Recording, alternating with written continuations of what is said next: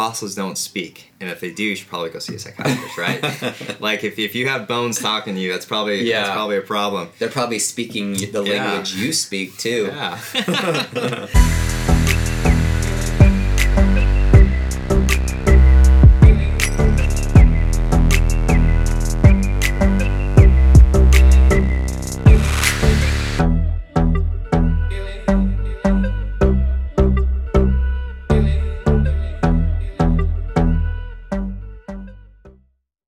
Welcome to Reformed Dads, where all things are for dads, through dads, and to dads, and also the aspiring husband and father.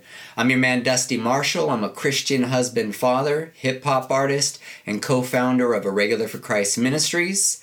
Today I got my man, Rocket Robbie Webb with us. I'm very excited about having him on the show. And so let's go ahead and get into it, man. How was your week? It was good, man. Did back-to-back outreaches. Did a strip club outreach on Friday, and then we went out to the abortion mill yesterday, pleading for lives, trying to save babies, reaching out to these mothers. Good time. That's awesome, man. Now, talk to me a little bit. Tell me about how this, the outreach in front of the strip club. That's kind of like a newer thing that our church is doing. Yeah. Tell me a little bit about that. It's a really good one. It's very similar to our abortion mill outreaches, if you've ever been out to that, but it's basically just one commandment over. So abortion mill, we're preaching on the 6th commandment, thou shalt not murder. 7th commandment, thou shalt not commit adultery. Letting people know what Jesus actually says in his word, that if you even lust after another person, you're committing adultery in the heart.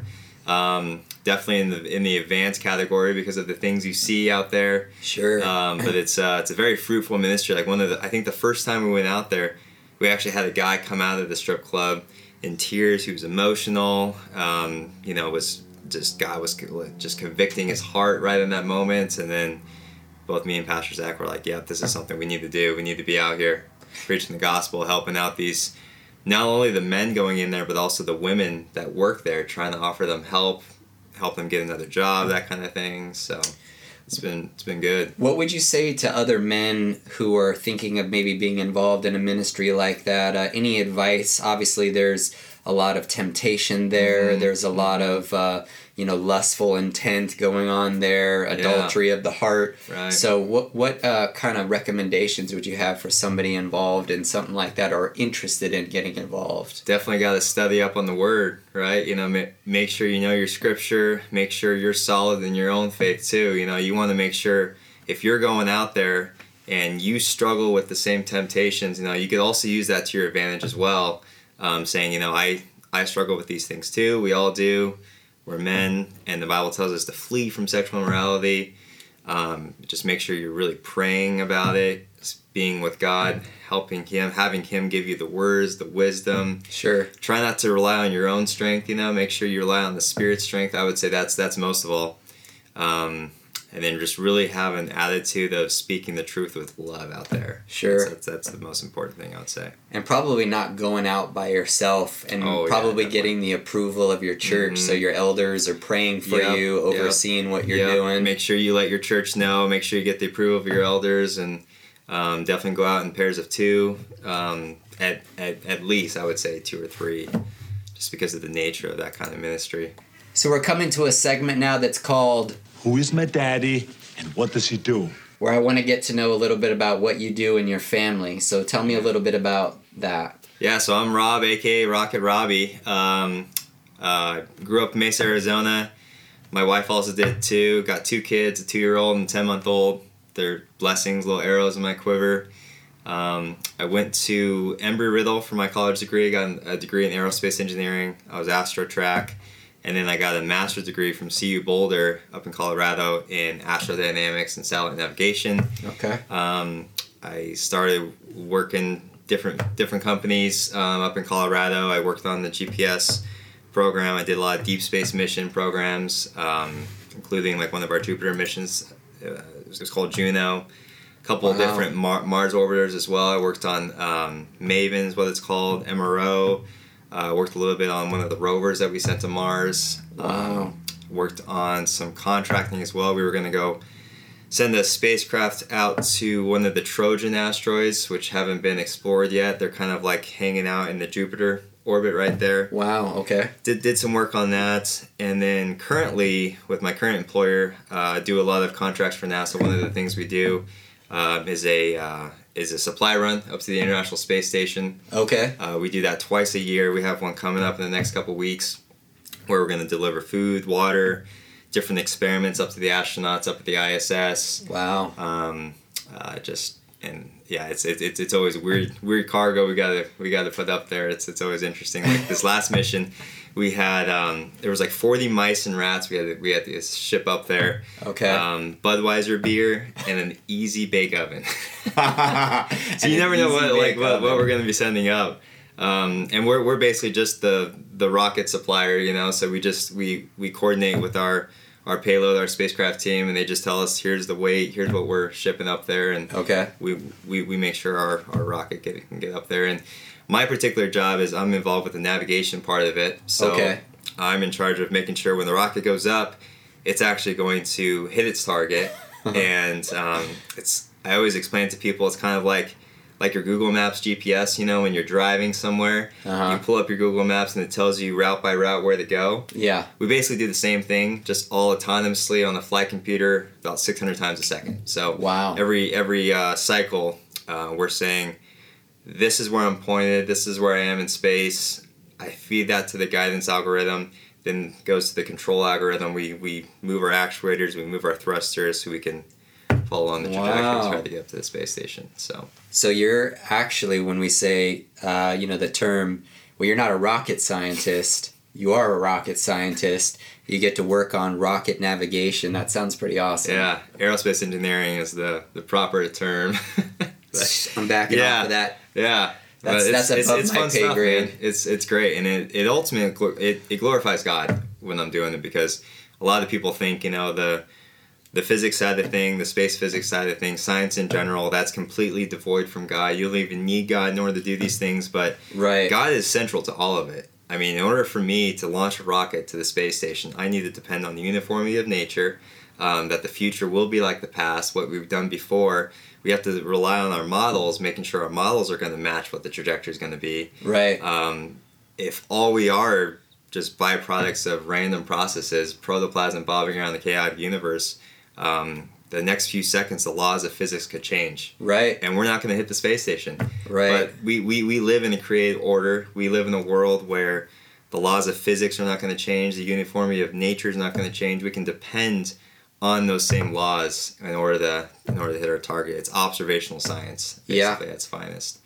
So God has created an order. Mm-hmm. Things in the past are going to be like things in the future. It's not changing as far as laws and physics go. Yeah. And you're going to depend on that for your navigation to get from point A to point B. Mm-hmm. If things are just random and always changing, you're not going to be able to get from point A to point B based on last calculations or something that you've learned. Yeah. So that makes sense, man. Yeah, it ultimately just glorifies God in the whole process, you know. And so I'm always amazed that He set up these laws like that. I'm always amazed. And actually, if you look back, a lot of the famous physics fathers, I guess you'd say fathers of science, like Isaac Newton, different guys like that.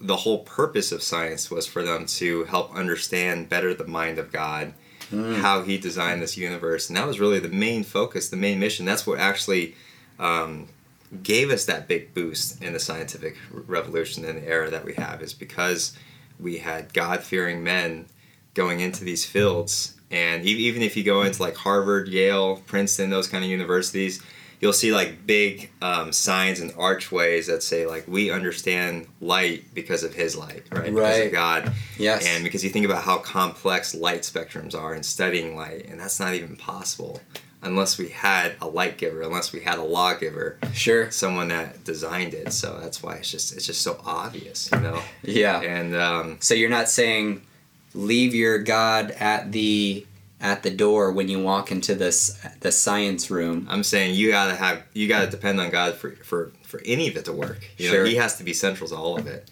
Yes. And, so don't think you're say forsaking your faith to go into a scientific field. Yeah, right. You don't have to leave that at the door. It's actually glorifying to God. He's created everything. He's given it order. Yep. Well, we'll get some more into that a little bit later. Yeah. I want to ask you a little bit more about like your family life, and you have 2 children. You've been married for how long now? Married since 2011, so 9 years now. 9 years. Yeah. Okay. Yeah. Awesome. So it's been great. Yes. I mean, great, challenging, all in between. Yeah. When did you have your children? We had Katie in 2017, August 2017, and then we Okay. just had RJ, our little boy, last year, March 10th, 2019. Okay. Okay. Yeah, So recent. he's coming up on the year, so definitely recent. We were married for a while, for about 6 years before we decided to start having children, and yeah, they've been blessings ever since. Though they've been great. They've been Awesome. Awesome, and we're friends with your family. Your wife's awesome. Your children are awesome. When you got married, were you a believer, or was that pre? I was not. Okay. Yeah. So when I got married, I would consider myself not full on militant atheist, but pretty close to that. You know, Okay. I had Christian friends, people that were involved with churches, and actually made fun of them for it all the time. It was such a dramatic swing for me. I didn't get saved until about 2012, beginning of 2012. So it was about, I would say, like 6 or 7 months after we got married. Yeah, we were, me and one of my best friends, who was a Christian at the time, gave me a book called Crazy Love by Francis Chan. Mm-hmm. I wouldn't agree with all of his theology, but really God used that to kind of just open up my mind, open up my heart, used that to, it was like a light switch, darkens the light in that moment. Yeah. And, took the same passion I had for my atheism, just switched it over now to the true God, the Bible, the living God. So, yeah, just praise God every day for that. Awesome, man. But Awesome, and then your journey kind of began. You said 2012. yeah, I think so. It was like Okay. January 2012, February 2012, something like that. Awesome, man. And now So, been married almost 9 years, 2 Yeah. children. Yeah. Possibly plans for more children. Yeah, whatever God wants to bless us with, that's kind of our attitude. So, All right, right on. Yeah. So now we're at a segment that I like to call best and worst. Yeah. So first, I'd like to hear about your best moment, either as a husband or a father. It's something that stands out to you. Best moment as a father. I mean, like, it's hard to beat the birth of your children, right? And how wonderful that was. And I would definitely say, like, with Katie, now that she's getting older, she's 2 years old now, and you're starting to see the fruit produced from her, of just raising her in a godly way, leading her down the path that God intends us to do, has been a tremendous blessing. And actually seeing that now, Yeah. and going over different things like the commandments with her, loving our neighbor as ourselves, loving people the way Jesus loved us, that kind of thing. And Right. you're starting to see that now with Katie, and I think that's just one of those moments, I think, as a dad, especially a Reformed dad, you get to see that, where it says in Proverbs, the lead a child the way that he needs to, and he will never depart from it. Sure. It's just really cool to see that. Yeah. See that taking place. Yeah, there's a difference between telling your child, don't do this, or giving them the reason behind it, Right. and relating that to scripture. Like, Yeah. are you glorifying God in your behavior? Are you loving your neighbor as you love yourself? Just the biblical principles behind it, besides me just saying, no, don't Right, do that. right. That's not right. And giving her a foundation for where these commands are actually coming from. I'm not just pulling these out of thin air. It's not like a relative morality type thing. It's we're standing on the biblical foundation for it, and Yes. it's really the only way to do it is what God says. I mean, you got to start with the biblical foundation with everything. Yes. And so any kind of question, any kind of issue, concern that pops up, we're like, okay, well, what does the Bible say about that? Let's Right. look into it. Let's research it. So and it helps too, as well as a dad, helps also sharpen your faith, gets you into the Word a little bit more. So I think God is also able to use that for your sanctification as well. Yes, I would absolutely agree. And I would say that there's a difference between saying, well, because I said, and then because God said, right? Well, because God said, and when we say because God said, we're actually holding ourselves to a higher standard Right. as well. The only It's standard. and it's not our standard. It's the standard that God gave us. So our children know that we're not just saying this because I said so, Right. but we also have to adhere as Yeah. children of God Yeah.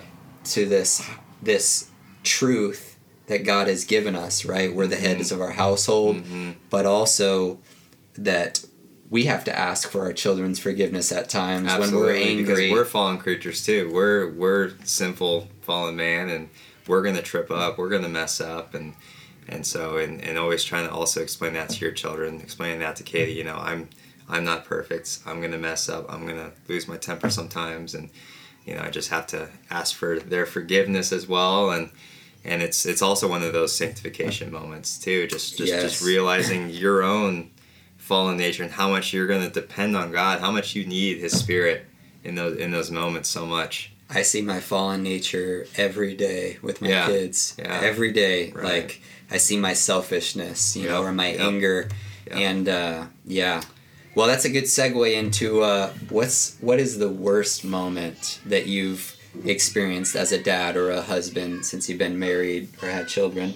Yeah, I was thinking about that, and I feel like, I don't know, as Christians, we don't really have worse moments or bad moments. We have sanctification moments, right? We have times where we think we're just like, oh, I can't get through this, but God says, I'm there with you, right? I'm gonna step you through this. So I would say one of those biggest moments, I would say like the most terrifying moment, was also when my children was born, having the reality, like when Katie was born, the reality, okay, I have another human being now that I need to be responsible for. Sure. I need to train. I need to raise her. It's just something clicks in your mind where you're just like, it was terrifying for me at first. I was just like, okay, this is real. I'm a father now. I have a tremendous responsibility now. Yes. And ultimately, like you were saying, we're as dads, we are the head of the household, and God's going to come to us. Like, He's going to hold us responsible for Yes. the way that our family is shaped. You know, like you think about the Garden of Eden, even though it was Eve that did the sinning, the tempting, God went to Adam first. Sure. You know, and Yes. I feel like He's going to do that with us too. Yeah. And He's going to hold, because we are supposed to be the head of, kind of like how Christ is the head of the church, as it says in His Word. That's our responsibility, and I believe it's probably the best and worst moment. Yes. Yeah, and you're so used to living life, you and just your wife, and now you had your life set up a certain way where I do this at this time and this at this time, and all of a sudden it's just like, all that's done. You have to die to yourself. You got to die to all those fleshly, selfish desires of, you know, normally when I come home from work, I want to just veg out. I want to just maybe turn on a game, just do my own thing. Yep. But you need to sacrifice that. You gotta sacrifice that. You have to, you know, really think about your kids' needs first, and everything else has to come second. Everything else, you know, because your family, your kids have to be your number one priority. It's like, it doesn't matter what else is going on in your life.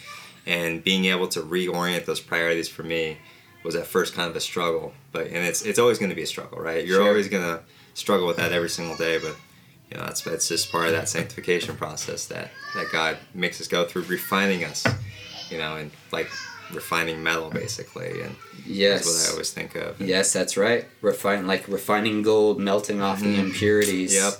Well, man, I want to get to a discussion section of the show. You know, you studied science, and you know, one of the things we wanted to speak about on the show is, you know, the creation versus evolution, or how does creation and science, how do they coincide? And we kind of talked about that, but I want to share with dads, you know, why it's important that we start with God, even in the area of science, and don't hand our children over to the secular worldview of millions of years or evolution or the Big Bang. Why is that important that we start with the foundation of God and kind of talk about the differences and how even the idea of millions of years and evolution and things evolving, how that breaks certain laws of that are in thermodynamics and different things, how it doesn't work out. So maybe you can, you know a lot about that. Why don't you tell us a bit what you have to say about that? Yeah, I think it's tremendously important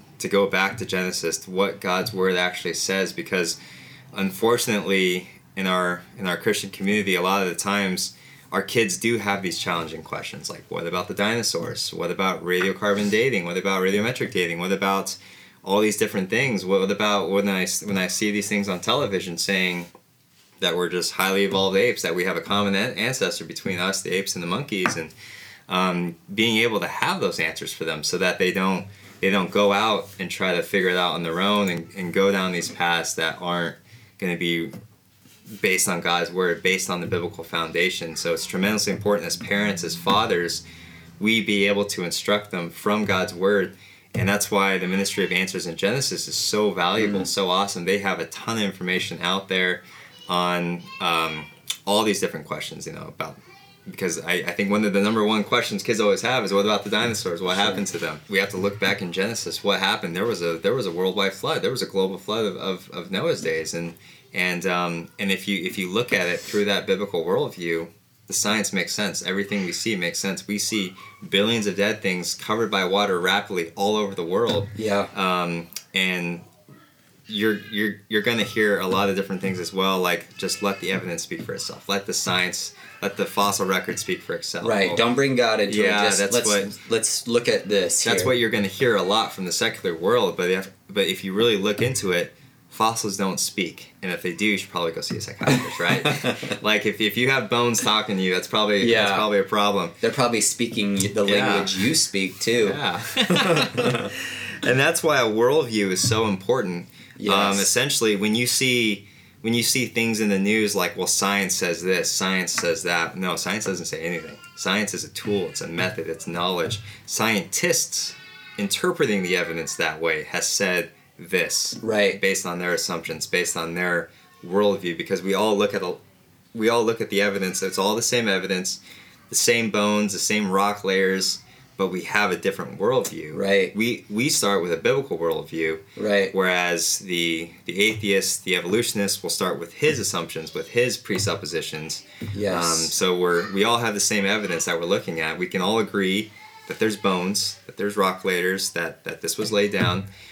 But now once you go past that, now you're getting into what's called historical science, and so we really got to differentiate what we mean by science and what that actually means. So there's essentially two different categories. We have observational science, like sure, and real quick with worldview, what we're essentially saying is you're looking through a lens. Your worldview shapes looking through a lens, right? Absolutely. And you're looking either through a Christian lens, or a creationist lens, or you're looking through a secular humanist lens, which is saying there is no God, so I have to explain this that way or interpret it that way, or you're looking at it through a biblical worldview and you're saying, I'm going to explain this based on what God's Word says, and starting there, worldview. Yeah, absolutely. It comes down to man's word versus God's word. Really, that's the ultimate foundation here. That's the ultimate thing that we're dealing with. What's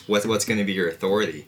Is it going to be what man says? Does man determine truth? Does man define truth? Yes. Or does it come down to the all-knowing, inerrant, omnipresent, omnipowerful God who actually sustains this world, sustains this universe by the power of his word? And so I didn't want to get you off though. So you were saying the difference between observational science and historical science. So tell us about that, because I'd like to hear about that. That's a big one. So as you're training up your kids as a father, you need to really make sure you define those terms for them, because they're going to hear science buzzwords all the time when they're out there in the world, from the secular media, from the news. So you really got to differentiate observational science, which is your typical scientific method. It has to be testable, observable, it has to be repeatable.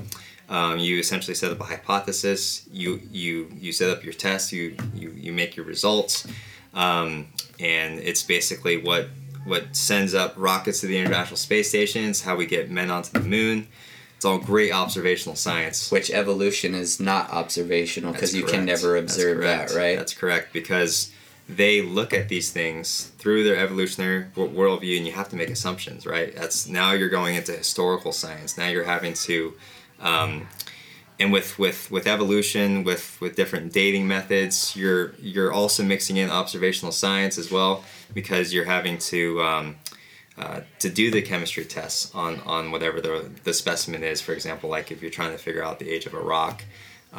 You're using observational science to try to test it. So dating something is observational. Well, yeah, to that point, just being able to actually test it. But past that, when you start bringing in assumptions into it, for example, like the radiometric dating, now you're getting into the realm of historical science. Now you're having to say you're depending on uniformity, that the rates have always been the same in the past. So just an example with the radiometric dating, they typically have what's called parent and they have daughter isotopes. So when you look in the world, you see different elements over time. They will decay into more stable elements. So for example, uranium will decay into lead over time.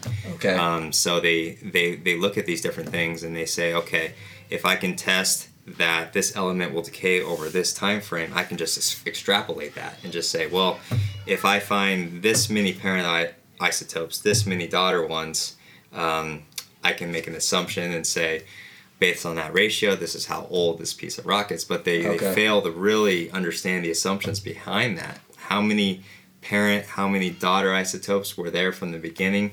Has the rate of change always been constant? And has anything affected that ratio as well? So you're saying bridging the gap is the historical science.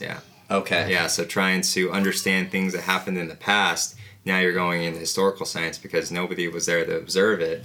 There's no one there to test it. So you make assumptions, is that what you're saying in that part of science?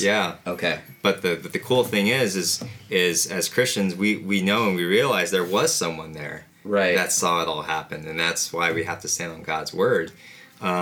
It's like looking at a famous building like the Eiffel Tower, for example. With observational science, we can determine how tall the tower is. We can determine where it's located. We can determine how big it is, what the size of it, what type of material it has.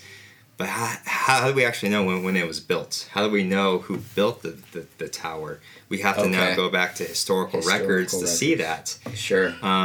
So in our case, we got to go back to the history of it. We got to go back to Genesis, and Genesis is actual history. It's not just a poetic piece of literature. It's actually written in a historical manner. And so that's how we have to see how to get these answers. And so when we're raising up our children, we need to be able to get back to that, have the answers that they need for those kind of things. And because no doubt they're going to be experiencing that in the world. And it's just going to be a tremendous blow to their faith if you don't have the answers and you just give them kind of like these lukewarm answers of just have faith, right? Just believe in Jesus. We don't have to have any, we don't have any intelligence behind this. We just have blind faith. And that's going to be super damaging for your child. And that's why it's so important that that as fathers, we get trained up, we get that knowledge as soon as possible. So because the humanist worldview, that's blind faith. That truly is blind faith, because they're just making assumptions based on assumptions. Right? They're not making assumptions based on much historical record, of the foundation of the earth, or why things are uniform, or how we can do testing and observe things. Like they're just making assumptions, Well, we think, but it becomes fact. You hear a lot of those key words. Well, perhaps this happened. This might have happened.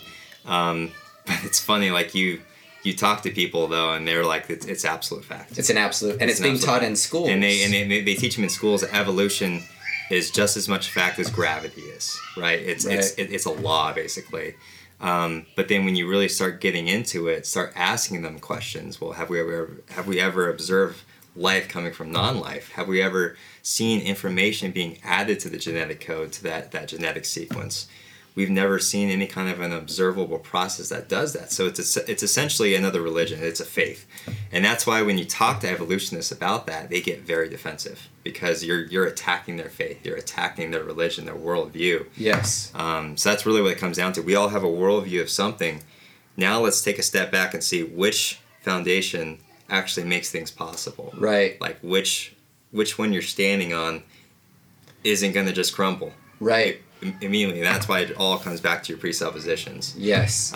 Or are you standing on a presupposition that doesn't even have a foundation whatsoever? Yeah. We have one. You don't. Right. Yours is fact. Ours you see as a fairy tale. So we're teaching this as fact in schools to our children, and they're getting confused and saying, "Mom, Dad, what's going on here?" Absolutely. Right? And it's really unfair for the child too, because they're in, I don't know how many hours during the week when they're getting indoctrinated in that secular system, whereas you get them maybe for an hour or two at night, and then maybe on the weekends, and that's really about it. Everything else during the week, they're in that classroom. They're getting indoctrinated with all the secularism, the humanism, the naturalism that's happening, and they're teaching it as fact. And it's always funny because the school systems are always saying, like, well, let's keep religion out of it, right? But they're actually they're just saying, they're teaching their religion. I want to just teach my religion. Right. Everything else is off the board. You can't do that. And as Ken Ham would say, there's two religions, right? There's Christianity, or I believe God, or there's secular humanist. Right. Right. That's really what it comes down to. Every other man-made idol, man-made religion that's out there, it's either gods or not gods. That's it. Right. It's God said or I said, right? Man said, God said. God's word versus man's word. That's really what it comes down to. And, of course, as sinful, human, fallen beings, as us, we always want to take that authority back. We want to be sovereign over our own lives. And you see that all the way back to the beginning of Genesis. Even with Adam and Eve, the first words that Satan said was, did God really say? Right. Right? Did God really say? He's been using that same tactic for thousands of years with us. He's saying, did God really say that he made the earth and he made everything around us, the entire universe, in just 6 days? Are you sure? Right. Are those really 6 days? Yeah, or exactly. is it 6 million years? And I think that brings me to a point I want to talk about now.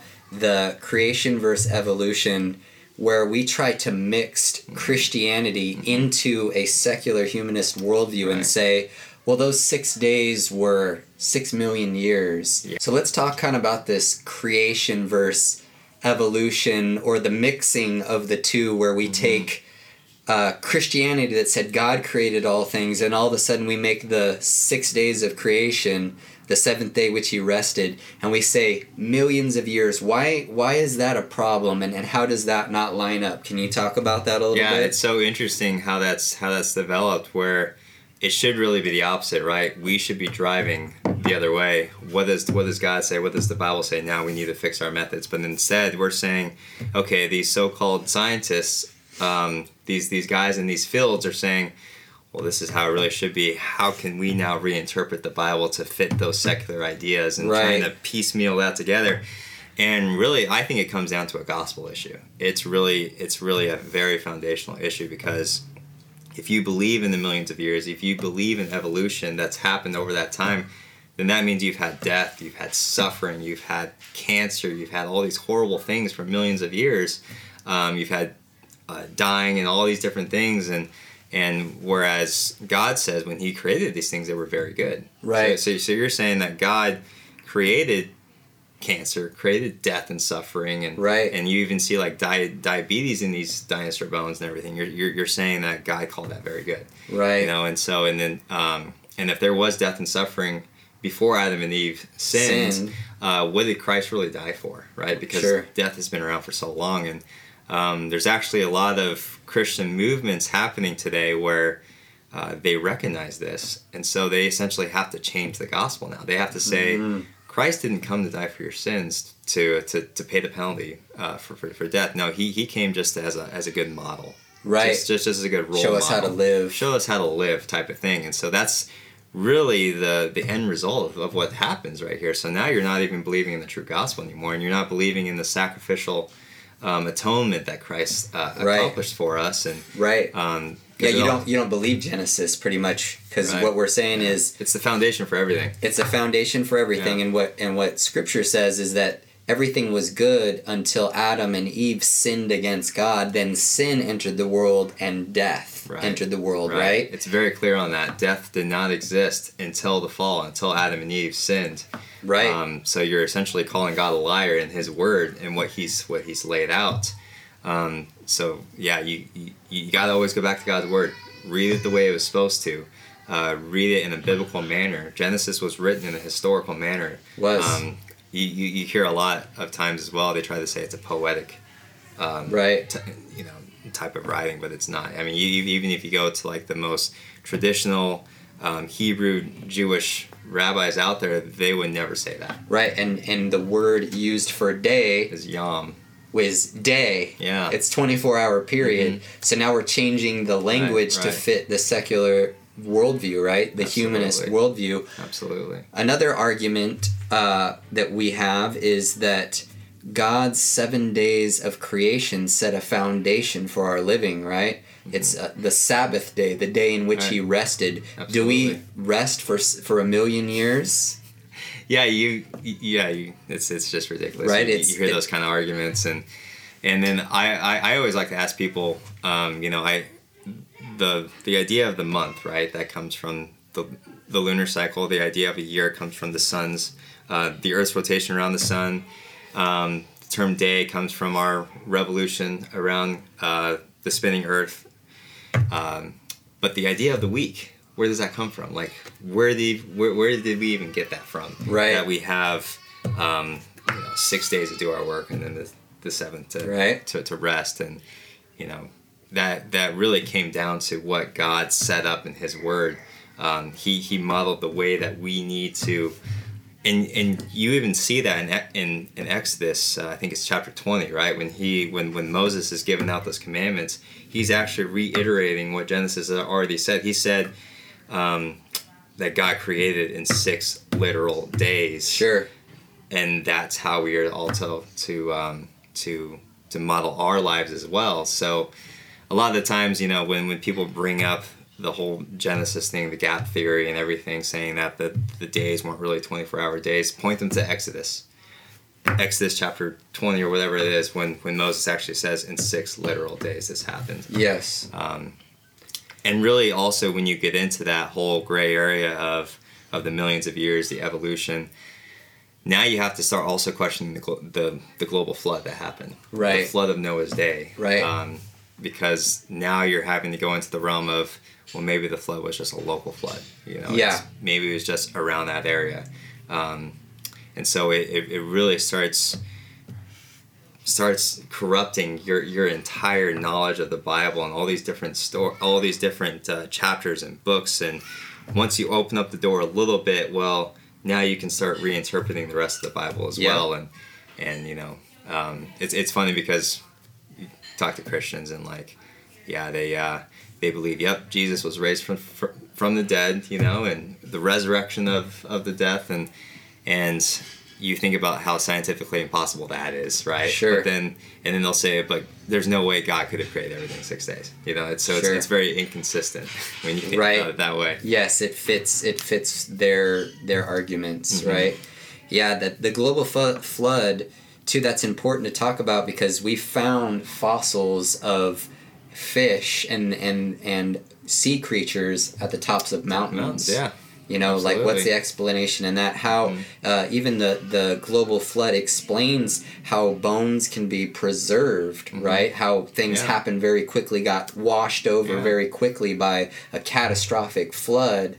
How can preserve things. What's the answer from the evolution? I know they have their thoughts about it, but it's like ideas without a foundation. We don't have to change what Scripture says to fit and make it work. Mm-hmm. It works. Right. You know what I mean? Absolutely. It's just reiterating what God said. Mm-hmm. Yeah, so let's talk a little bit about evolution too, the idea there of things changing from one species into another, but more so I wanted to talk about how evolution breaks the first 2 laws, I believe, of thermodynamics. Yeah. Can you speak on that a little Yeah, bit? there's actually 4 laws of thermodynamics. They have the 0th law, which basically talks about the thermal equilibrium of systems. The first law basically talks about energy cannot be created or destroyed. It just basically takes another form, basically. Okay. That heat energy just can't come out of nowhere, basically. Is I always think of the analogy as like you have 30 bricks and you can rearrange those 30 bricks, but you can't create or destroy those bricks with what you're building. The second law is the law of entropy, basically. It's that systems will always move towards disorder or chaos. They will never go the other way, and they'll always reach some kind of a maximum entropy value. And then you got the third law, basically talks about when you get close to absolute zero, then your entropy starts to minimize at that point. Okay. Yeah, and based on the first and second law, energy cannot be created or destroyed, and entropy always creates disorder and chaos. By those 2 factors alone, that pretty much discredits evolution completely. The problem is when you bring that up to an evolutionist, they're going to have a rescuing device for that. No matter what thing you bring up, they're always going to have a rescuing device for it. So kind of explain, though, so what you're saying is for the second law, of the way that I understand it, is that things are going to break down and decay. Mm-hmm. They're not going to evolve and become more complex. Absolutely, yeah, Okay. yeah. And so actually, when you look at it, us as Christians, absolutely, we believe in variation within a kind, right? We see,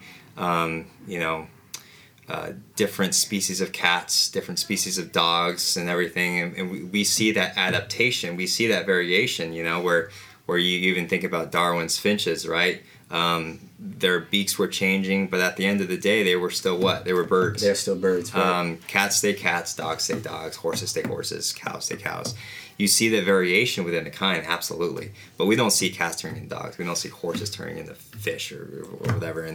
And we don't see those different kinds happening. And even in the fossil record, we don't see that either. Right. In the fossil record, we see the dog kind, we see the cat kind, and we see all these different kinds, basically. And that's exactly what God created back in the original the original creation. If you actually look back in Genesis, He created every animal of their kinds, right? And even on Noah's Ark, you'll hear a lot of things about it would be impossible for every single species to fit on the ark, but actually they are misreading that. It's every kind of animal went on the ark. So there was just male and female cat, male and female dog, and it was every kind. And from there, you can see the tremendous variation within that kind. Sure. But yeah, I would say one of the main things for evolution, in order for it to be true, is you have to see the additional information added to the genetic code. Which we've never observed. We always see the decay of that information. We always see like just mutations of that information, right? Rearranged information, and that goes right along with those 2 laws of thermodynamics, where you can't add information to a genome, and essentially it's just rearranged information. Okay. As a software programmer myself, you in order to create information, in order to create code language, you have to have someone writing that code. Sure. That code is not going to just pop up. Not going to come up. It's not going to just arise from non-life. It's actually a scientific impossibility for life to come from non-life. Right. So we're breaking the first 2 laws of thermodynamics. Are you saying the first 3? First 2. First 2 with evolution, saying that things evolved into more complex creatures, right? And then we're saying that nothing created something. Yeah. So ludicrous to think. So we're based on science, evolution is impossible. Absolutely. Yeah. It's even if you were to give yourself trillions of years, it still wouldn't happen. Right.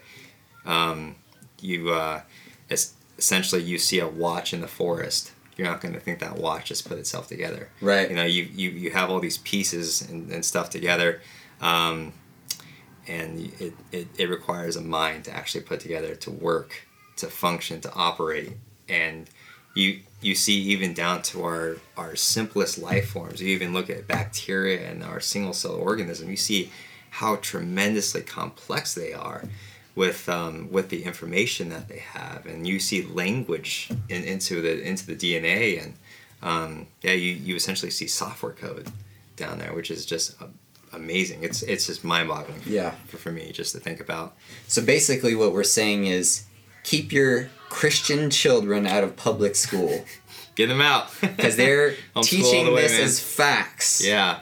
And this is the way things are. Yeah, and I would just encourage all the parents, all the dads out there, don't let the secular society bully you around with these things. Have that biblical foundation, because not only does it help your children, but it also will help reaffirm your faith as well, because you're going to have these questions too. And by looking into it yourself, looking into the Word, what God says, that's going to help you as well. Absolutely. Become a better leader in your home. And don't get pushed to try to alter things to make them fit what school has to say. Right. So here's what we're saying. Take your kids out of public school because they're teaching them lies. Yep. Do the hard work. Teach them at home. Mm-hmm. You know, that is more difficult, obviously, and it's more sacrifice, but God has called us to raise our children up in truth and instruction of God. Absolutely. If we're raising them up in a secular worldview, because that's what we're doing in public schools, we're not doing that. Yeah. We're teaching them contrary to Scripture. And as Voddie Baucham says, if you send your children to Rome to be educated, to Caesar to be educated, they're going to come back speaking like Romans. Right. And we're going to have to battle that in our Christian households. Yeah. Sending them off to college, if we don't give them a foundation, you know, if we're not giving them a foundation of truth, they're not going to know how to deal with these things that they're going to have to answer and talk about. So some resources, you talked about Answers in Genesis. That's a great place to go. Another one is ICR, Institute of Creation Research. Jason Lisle has a lot of good stuff as well. All of and I have this book set, actually, little promo for Answers in Genesis. This is for kids. Yeah. It's a book set, Answers. And it's also very useful for parents, too, because it actually it makes it into more layman terms that anyone really can understand, too. Yes. And you mentioned Jason Lisle. Yeah, Jason Lisle is a great one. Anything from Ken Ham's good. Answers in Genesis, they have just tremendous amount of information out there. You can just basically type in whatever question you have, and most likely they'll have an article for it. Yep, and great YouTube, a lot of teachings on YouTube. Videos, I learned a lot from doing a little bit of research there. Yeah, they're amazing. And just going back to the whole school system, the secular school system, it's really not up to the state to educate our children. That's never been a biblical foundation. It's up to the family, it's up to the parents to educate their children. And you always have to go back to what Scripture says. It says the fear of the Lord is the beginning of wisdom and knowledge. Right. In Christ is hidden all the treasures of wisdom and knowledge. And I always wonder if Christians really take that seriously. You know, the ones that actually send their kids to the secular system. Do you really believe that it's starting with God for all wisdom and foundation? You're having your children, in the words of God, you're having your children raised by fools. Claiming to be wise, they became fools. So our educators of our children are fools in the eyes of God. Mm-hmm. Us as parents are sending them off to be educated by them. Mm-hmm. And we think that that's okay because of our convenience is really what it comes down to. That's really what it comes down to. I would say most of the time. I wouldn't say every case is like that. You know, we of course can't make a blanket statement like that. I'm sure there's a lot of different situations. Single moms and you know, sometimes both parents have to work and they have to send their kids somewhere, right? And so I totally get that, totally understand that. I'm talking about the ones that are in a situation they're set up to actually educate their kids and they choose not to. Sure. Because of their convenience, of course. And make sacrifices, right? Yeah. Like, what's more important, that my child is raised with a biblical foundation, or that we have 2 cars, right? Or that we have a big house? Like, nothing is more important than how I take care of my wife, God says, and my children, my first ministry. It's your priority, man. Yep. So, like, if I got to start cutting some things, if I got to start getting rid of some things so that my child will be raised up in a way. I mean, this is our children's eternity, right? Yeah. God is the one who saves, but He has called us to raise them a certain way. Yeah. Right? And make sacrifices for that.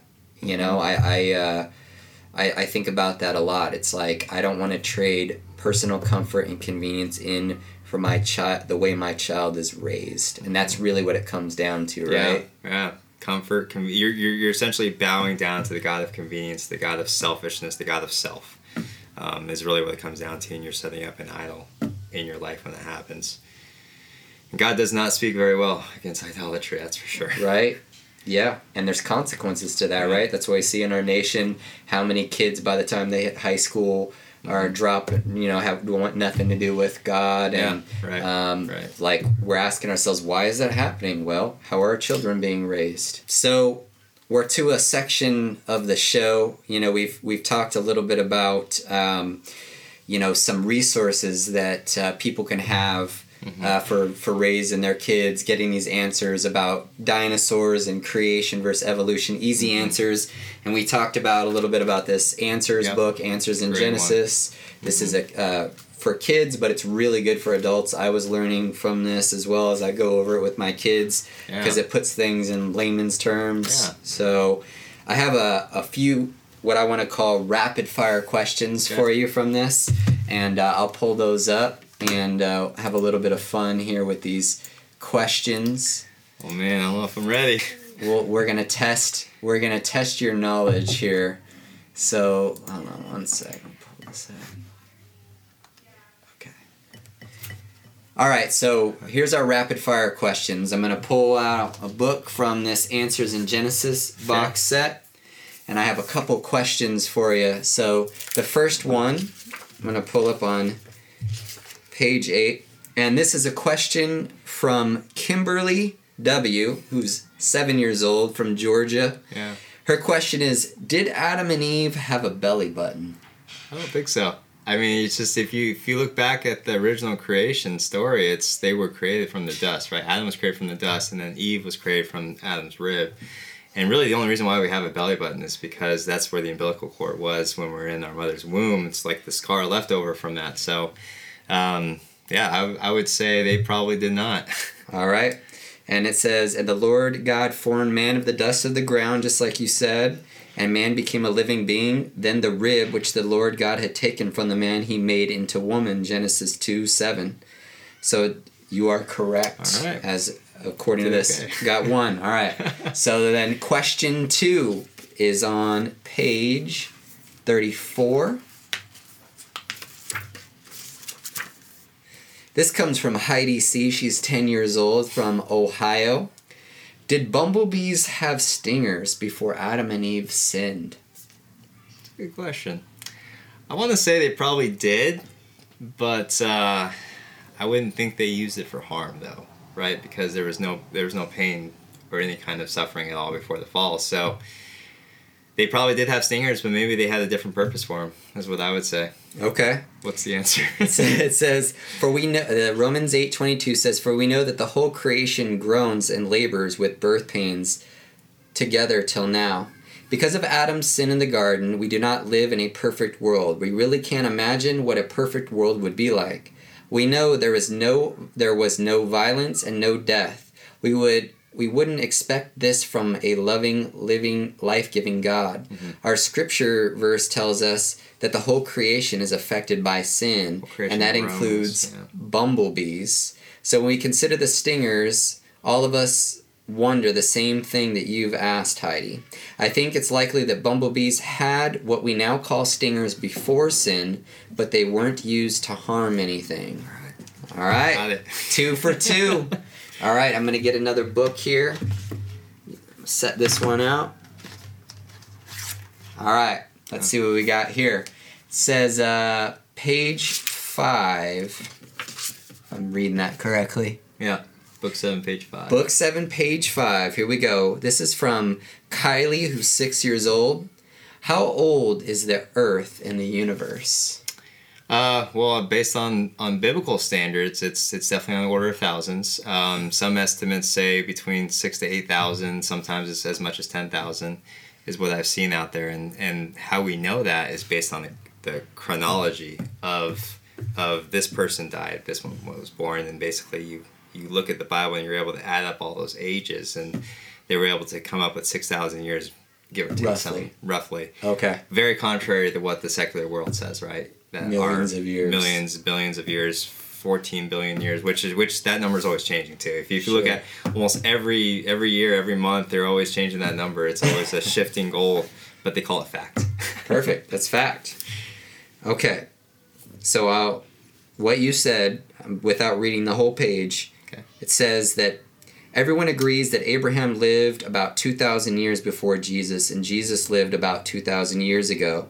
So if you add up 6 days plus 2,000 years from Adam to Abraham, plus 2,000 years from Abraham to Christ, plus 2,000 years from Jesus until today, you get about 6,000 years. Mm-hmm. So when you start with the Bible, the earth and the universe are about 6,000 years old. Yeah, which actually observational science confirms all the time. Every time we see these evidences, even down the fossil records too, we see soft tissue, we see blood vessels in these dinosaur bones that are supposed to be 65 million years, and after that time, there should be no soft tissue left in that.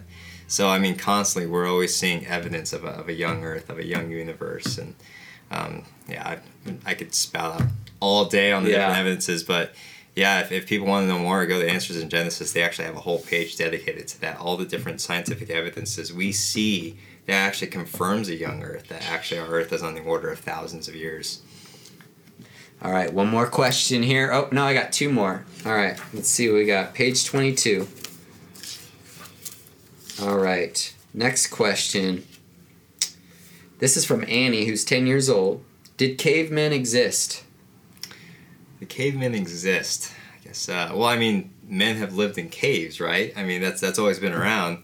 I think where that question probably comes from is from the evolutionary worldview that somehow over time man has evolved into a higher type of species, basically. But if you actually go back to God's word, we're all one race, right? We're all descended from one set of parents, which then was reduced to 8 with Noah and his family. So the so-called cavemen, Neanderthals that we see, they are humans. They are people descended from Adam and Eve.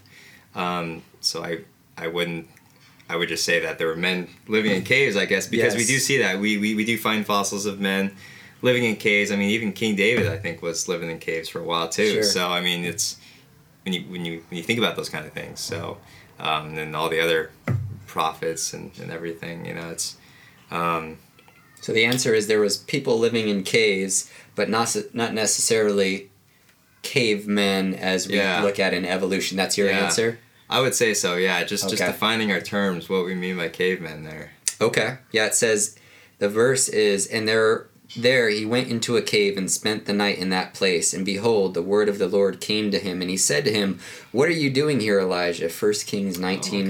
Yeah, there we go. So I presume this question is meant, this is what it says, to refer to the missing link between man and ape-like creatures. Right, yeah. In this case, no, missing links are not going to be found. There is no step-by-step ape to human intermediates. That's right. And actually, if you actually study it, the evolutionists actually don't think that we evolved from apes or monkeys. They think we had a common ancestor. So it's like you have a common ancestor that branched off from humans to apes to monkeys, basically. So you always got to be careful with how you word that too. So because one of the things some Christians will also bring up to evolutionists, they'll say, well, if we evolved from monkeys, why are there still monkeys around? So that's actually a very inaccurate statement. They would say we came from a common ancestor. So okay.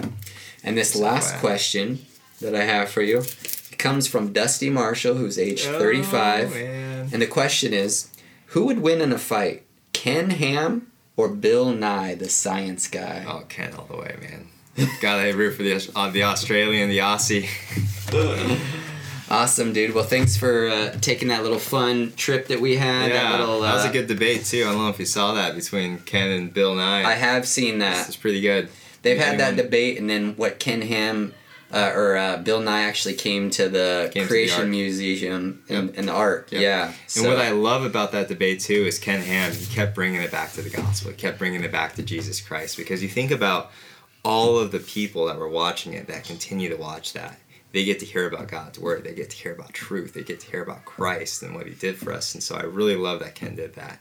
And we need to do the same, right? Absolutely. It always has to be back to God said or you said. We always need to take it back to that because that glorifies God. That is always our foundation and our answer. And we don't need to go anywhere else like Nietzsche said or so-and-so said. It's like, no, God said. And there's evidence, obviously, to back that up and science to back it up. But it has to begin with that foundation. Yeah, absolutely. Science is not even possible without starting with God and his word. That's what I've always remembered. I've always thought of, just even laws of logic. Reasoning is not even possible unless you start with God's word, unless you start with a biblical foundation and the true God of the Bible too. Is the only one that really makes sense of any of that.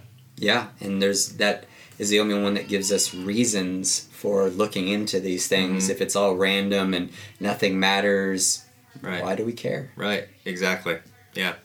Why do we care? So we're coming to a segment of the show that I like to call the Wheel of Groom.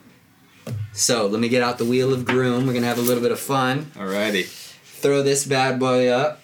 And as you can see, we have some different challenges on here, different games. Sweet. And I'll have you spin this.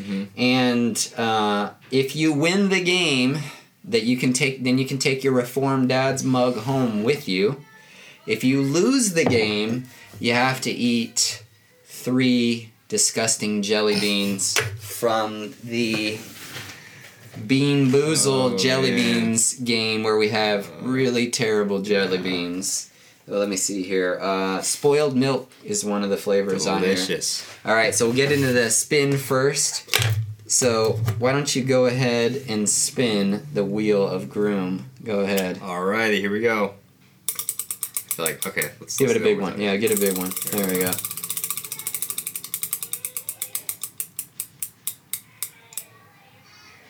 Truth or dare? Oh, man. Alright, I'm going to move this over here. I'm going to get out the old Truth or Dare game. Okay, so here's the Truth or Dare game, as you can see over here. And what's going to happen is we're each going to get 3 cards. Okay. And in those 3 cards, there's Truth or Dare questions. But there's also trivia questions that are going to determine which one that we do, okay? If it's a truth or a dare. So I'm going to give you 1, 1, 2, 2, 3, 3. We're going to each get a truth or dare card. Sweet. Okay, and then I'm going to get the trivia cards. I think actually we're just going to pull depending on whose turn it is. Okay, so here's what happens. I will ask you the first trivia question, and then if you get it wrong, then I'm going to ask you a truth question. Okay? If you get it right, you ask me a dare question, and here's how it goes. I can say I'm not going to answer it, you can say I'm not going to answer, or you can say I'm not going to do that dare. If you do, the person gets to lay down 2 cards, right? The goal of the game is to get rid of all the cards in your hand, the truth or dare cards. Okay. So if I reject it, you can put 2 cards down. If I do it, you practice round here. We can. We'll do it. We'll just go. We'll get it as it goes. So I'll pull up the first trivia card. Cool. Okay. All right. Cards here. Yeah, you can look at your truth or dare cards. Which singer established herself as the original American Idol? I don't know any of the singers of American Idol. Kelly Clarkson. That was a manly question. Yeah, real manly. It was. So I'm going to ask you a truth question. Okay. All right, and you can pick anyone in your hand. In my hand? In my hand when I'm asking you the question. Gotcha. So, if your life were a movie, what rating would the critic give it, and why? Before I was a Christian or after? Life. We'll go with life now. Life now, I would say probably PG. I would hope at least. Why? It always goes back to his commandments, right? His worldview, God's worldview, what God says, and what He defines. I always do my best to rely on the Spirit and what He does, and I would, before I was a Christian, I would swear nonstop, but now that I'm not a Christian, I don't do that anymore, and always try to basically just be an ambassador for Christ, right? We always want to, when we're out in public, when we're doing anything, we always want to be shining that light towards Him. So that's what I was trying to do. PG rating, no nudity, no cursing. No, unless I'm taking a shower. But but you might see some like action in there from you going to the mill and somebody trying to assault you. Those parts, maybe PG-13 when going to the abortion mill because of the attacks we get, of course. And sure. I seem to be a punching man. I've got punched twice out there now. It was in the chest, so it wasn't too bad. I got hit in the chest, once in the shoulder, and they're kind of like these wussy punches. They're like eh. Like, was that it, Yeah. All for the sake of Christ, right? Yeah, exactly. All right, so I'm going to put that down, and now you pick up a trivia card and you ask me. Alrighty, let's see. Does it have to be the pink or the blue? Or? You can pick. Oh, I can pick, okay. Alright, we'll do the pink one here. Which British commoner married Prince William in 2012? Oh, I got that. I have no clue. Kate Middleton. How could I not know this? Seriously, these are the most right? feminine questions ever. This is a very manly question. You should know that. Right? So you pick any truth. Alrighty. Any truth. Yep. Okay. What is the worst trip you have ever been on? The worst trip that I've ever been on was when I was flying with my whole family, my 2 daughters. Amnesty and Noelle were both, I think Amnesty was just almost 3 and Noelle was about 1. Mm-hmm. And Amnesty found a morphine pill on the ground on the plane and stuck it in her mouth. Man.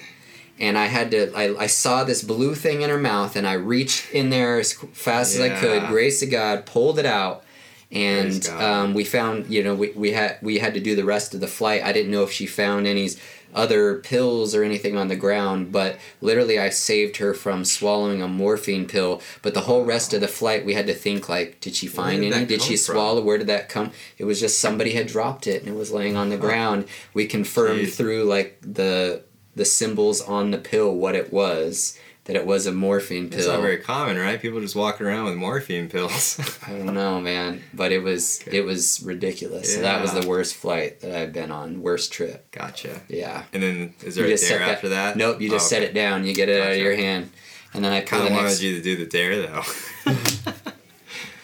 Okay.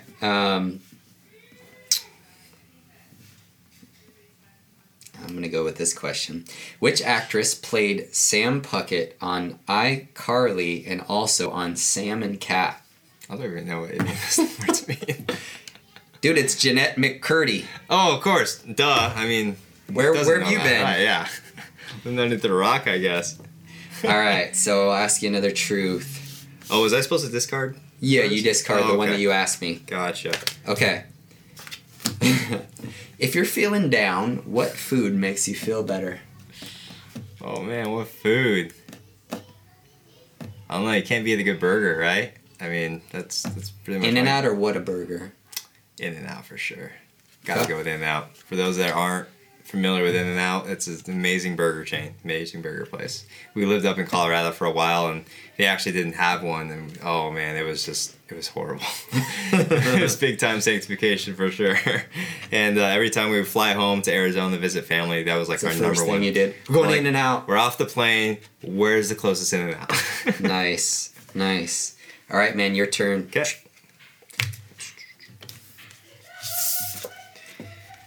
All right, I'll give you an easy one. What epic space saga was created by George Lucas? Star Wars. Yep, there you go. All right, so I get to ask you my dare. Sweet. All right, well, your final dare. Conduct an imaginary orchestra. Do I get to be the conductor? You're the conductor, so you need to conduct the imaginary orchestra.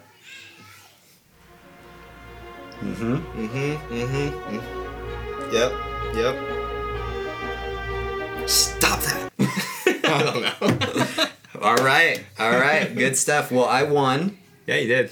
Killed me. I got 2 cards left, man. You got 2 cards left. Well, that's all right. Unfortunately, we're going to bring out the Bean Boozled game for you. I hope you don't have a weak stomach, because let's just go ahead and open this up.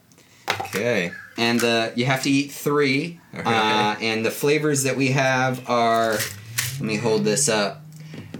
Strawberry banana smoothie or dead fish, juicy pear or booger, buttered popcorn or rotten egg, chocolate pudding or canned dog food, toasted marshmallow or stink bug, coconut or spoiled milk, tutti frutti or stinky socks, peach or barf, birthday cake or dirty dishwater, blueberry or toothpaste. I'll give you your first spin, sir. How did they even come up with these jelly flavors? That's what I want to know. I'm pretty sure they're secular humanists and they hate us. Yep, I think so too. Alright, so just spin. Yep. What did I get? Looks like we got juicy pear or booger, the little lime green one. Ooh. Go ahead and hold it up for everybody too after you grab it. That's the green one here? Yep. Okay. Hold it up. Let him see it. All right. After you. Good.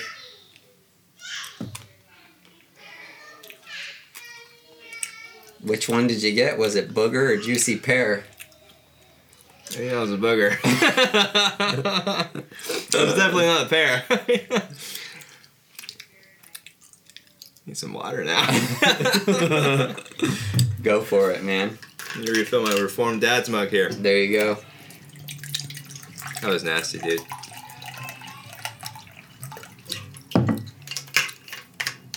I just can't swallow it right now. You can't? You're gonna have to drink it down. Mm-hmm. All right, well that's 1 down. Only 2 more to go. Oh man. Okay. All right, we got either peach or barf. Come on, Peach. It's I really don't want to it's taste this. that I think it's actually it's the pinkish one here. Yeah, the more pink. I think it's no, I'm wrong. It's the orangish, reddish one. Yeah, that's what it looks like. The orangish. Looks like something like that. Like that one, right? Yep. Okay. So I really don't want the barf. Please be peach. There's a possibility that it could be dead fish or strawberry banana smoothie too. I'm all for strawberry. Here we go. Ready? Which one is it? Peach. Jesse, our first guest, Jesse, he got all good flavors, all 3 of them. Oh, he did? Dang. Yeah. That's not even fair then. No. All right, 1 more. Okay. Alrighty, here we go. So it's coconut or spoiled milk. It's the all white, solid white one. Solid white one, okay. Oh, man. You got one right there. Right, I'll just do this one. Here we go. This is ridiculous. Oh! Was it spoiled milk? Yep. I'm just gonna swallow it. Oh man, that was That's terrible. that was the worst one. That was the worst one. Spoiled milk. I bet that was bad. Spoiled milk sounds terrible. Oh, I'm gonna puke. That was nasty. Well, man, thank you. I just had to swallow that one. Oh man, that was nasty. You just had to get it. Is there an aftertaste? Mm-hmm. I need something to eat. All right. Well, you know what? That's the end of the show. Either way, man. Okay. Well, thank you for being such a good guest. Yeah, and you're welcome. Because either way you lost, we're still gonna let you take home the mug. So that's your mug. Sweet. You got one, and this has been Dusty Marshall, my man Rocket Robbie, Rob Webb, and I'm gonna leave you with this: comb out your beard in the way that it should grow, and when it is long, it will not depart from it. Thanks for tuning in with us, guys. God bless. Cheers, y'all. This addition versus submission. Sinners need forgiveness. Surrender to his lordship. Don't extort the grace he's given. See, I'm blessed by the one, Yahweh, all day. I'm a wretched sinner, deserve hell for always.